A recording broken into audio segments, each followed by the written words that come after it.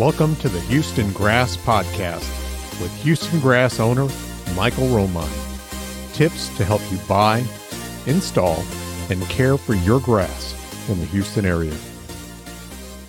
Morning, everyone. I'm Michael Romine, and this is the Houston Grass Podcast. It is late June, and it's hot.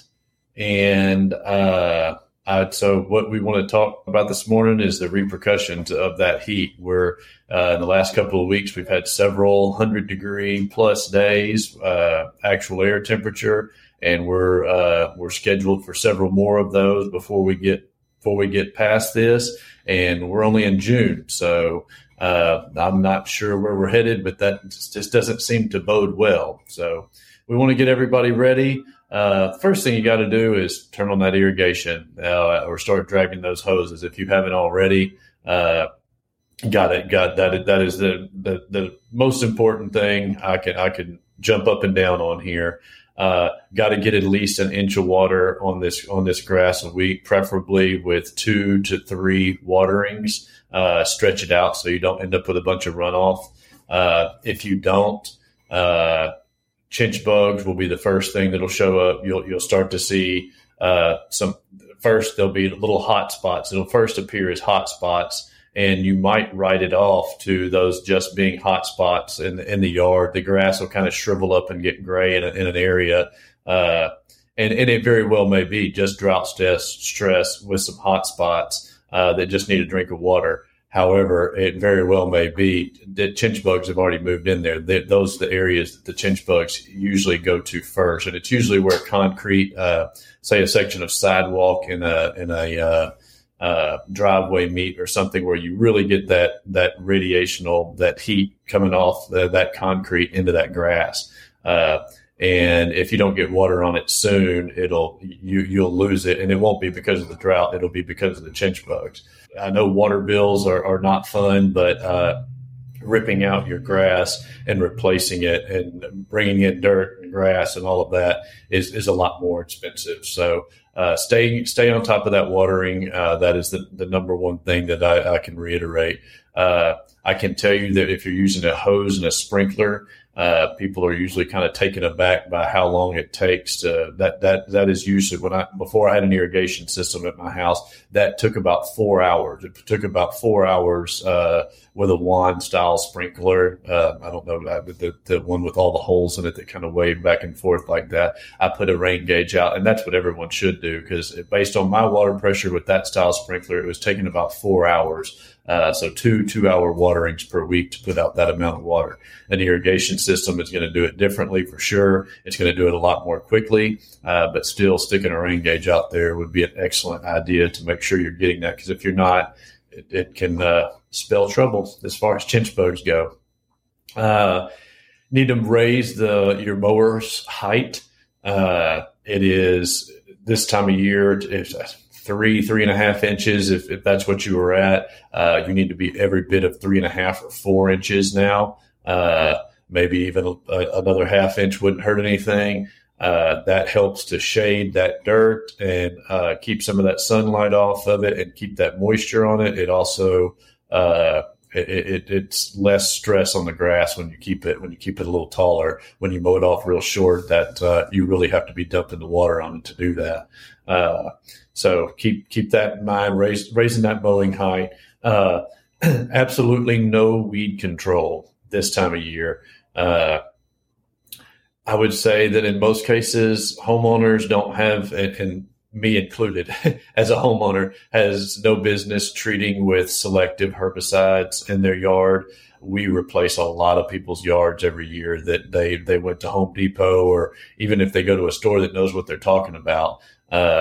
You take your little bit of stuff to whether it be Image or something like that kills just this certain type of weed.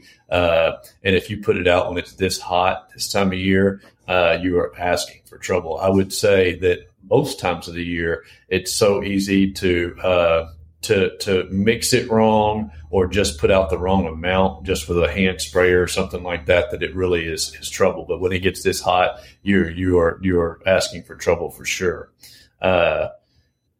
We always tell everyone on new grass, don't put out any herbicides on it for a year because you can stunt root growth and all of that. So I just live with the few weeds that you have. After a big rain or a big watering, you can pull them. If you wanted to spot treat with some glyphosate, you could. That's basically it's Roundup is what we're all used to. You could do that, but spraying the whole yard in hopes of killing some weed that's a pest right now is a bad idea. So no weed control right now, no weed control ever when you plant new grass for at least a year, because you don't want to stunt root growth and that grass getting good and attached to the ground. Be on the lookout for gray leaf spot, so especially if you have grass in the shade, and especially if it is palmetto. And especially if you're just buying palmetto from us that's been heavily fertilized to be bright, pretty green from our farm, and you take that grass, you put it in the shade, and then you have to dump a bunch of water on it in order to get the grass to take hold and root down, it's exactly what you have to do. That is exactly the recipe for bringing on this gray leaf spot fungus too. We are telling everyone that buys a pallet of palmetto right now to be sure, and we sell Heritage G.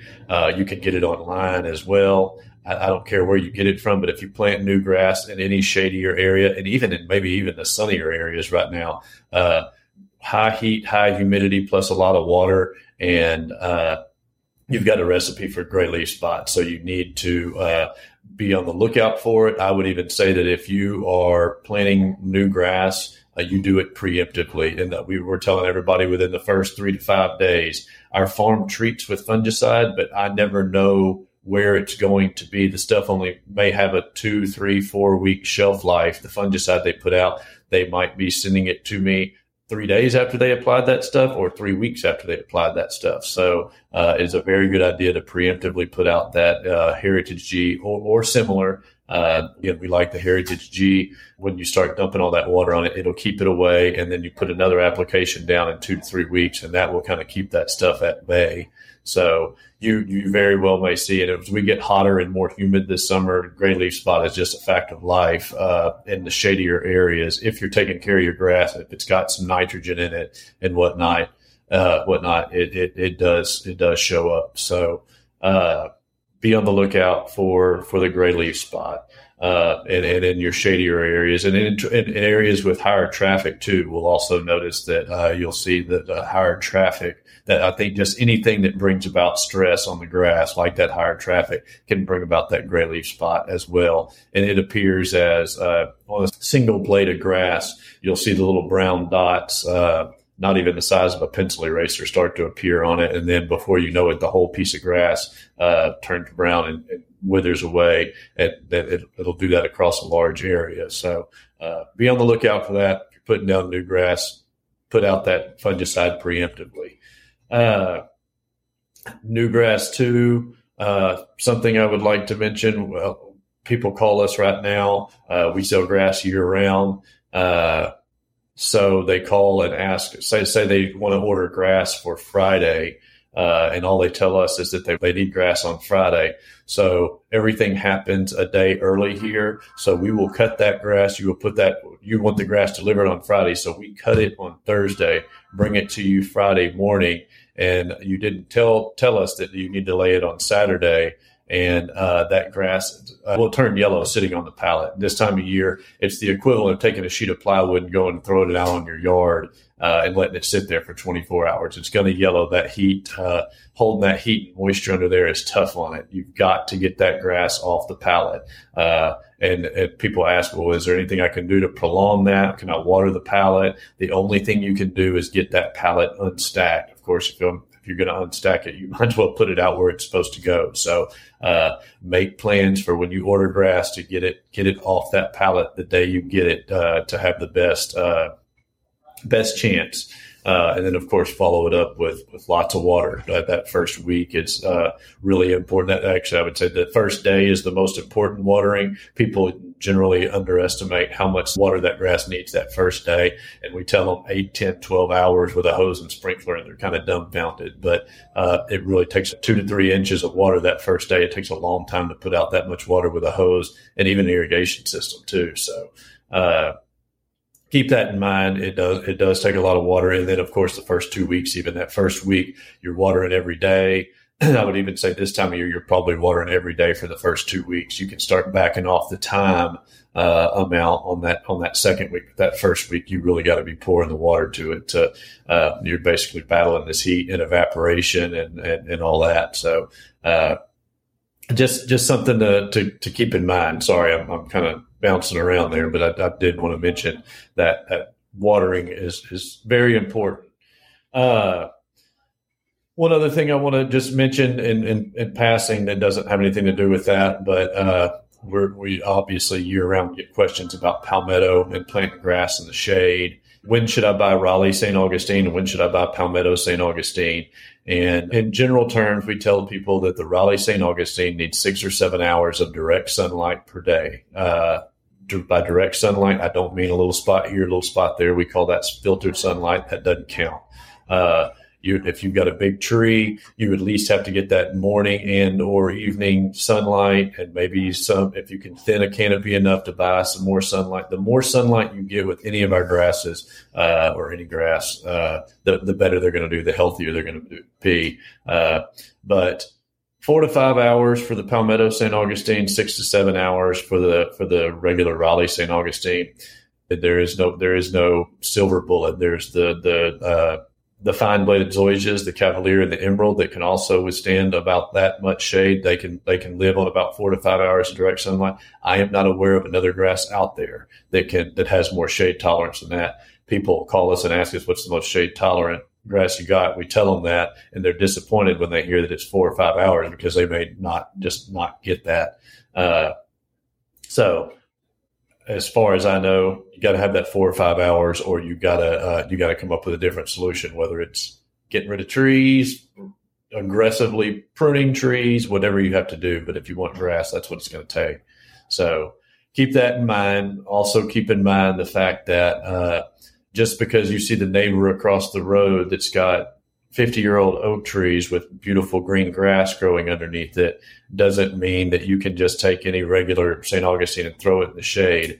When that grass and that tree grow up together, and that grass has a chance to a little bit at a time adapt to that shade, that is a whole different ball game than when we go take even our Palmetto St. Augustine is grown out in a wide open field. And even though it's got good shade tolerance, we take it out of that. It's been in that perfect sunlight conditions all the time. We take it, stack it on a pallet, and you put it in your yard underneath this in similar conditions, these old oak trees or whatever, and you expect it to do what the neighbors have done, and that is not the case. Once you lose that grass in those areas and you have to replace, you have to make accommodations for that shade tolerant grass, even the shade tolerant ones. So keep that in mind. Of course, if you're doing it this time of year, you've got to pay attention to your fungicide program, your watering program. It is also a good idea, whether it is established grass or new grass, to keep that mowing height up in those shadier areas. I know a lot of people have yard services that come through and cut everything off at the same height. And a lot of them like to do it low because it looks a little bit better after they first do it. That is really rough on any grass, especially when it's hot. But in the shade, you can always keep that mowing height up a little bit higher. That leaves a little bit more of that leaf tissue exposed to the sun and allows it to collect a little bit more of that sunlight. Also, if you're standing out on the street or the sidewalk and you're looking out across it, keeping it a little bit taller gives the look of having more grass than there really is out there. Once you go and walk out in it and you look down on it, you might see it's a little bit thinner, but it does look better from the street or whatever too, when you can keep that mowing height a little bit up. So it serves multiple purposes when you do that. So it's hot outside, turn on the water. Don't be afraid of the water bill. I'm sorry. It's less expensive than replacing the grass though right now. Fall will be here. We'll be talking about fall special fertilizer before we know it. But right now, just hunker down and bear the heat. And please give us a call if you have any questions. Thanks for listening. Thank you for listening to the Houston Grass Podcast. We have more information on our website at houstonturfgrass.com.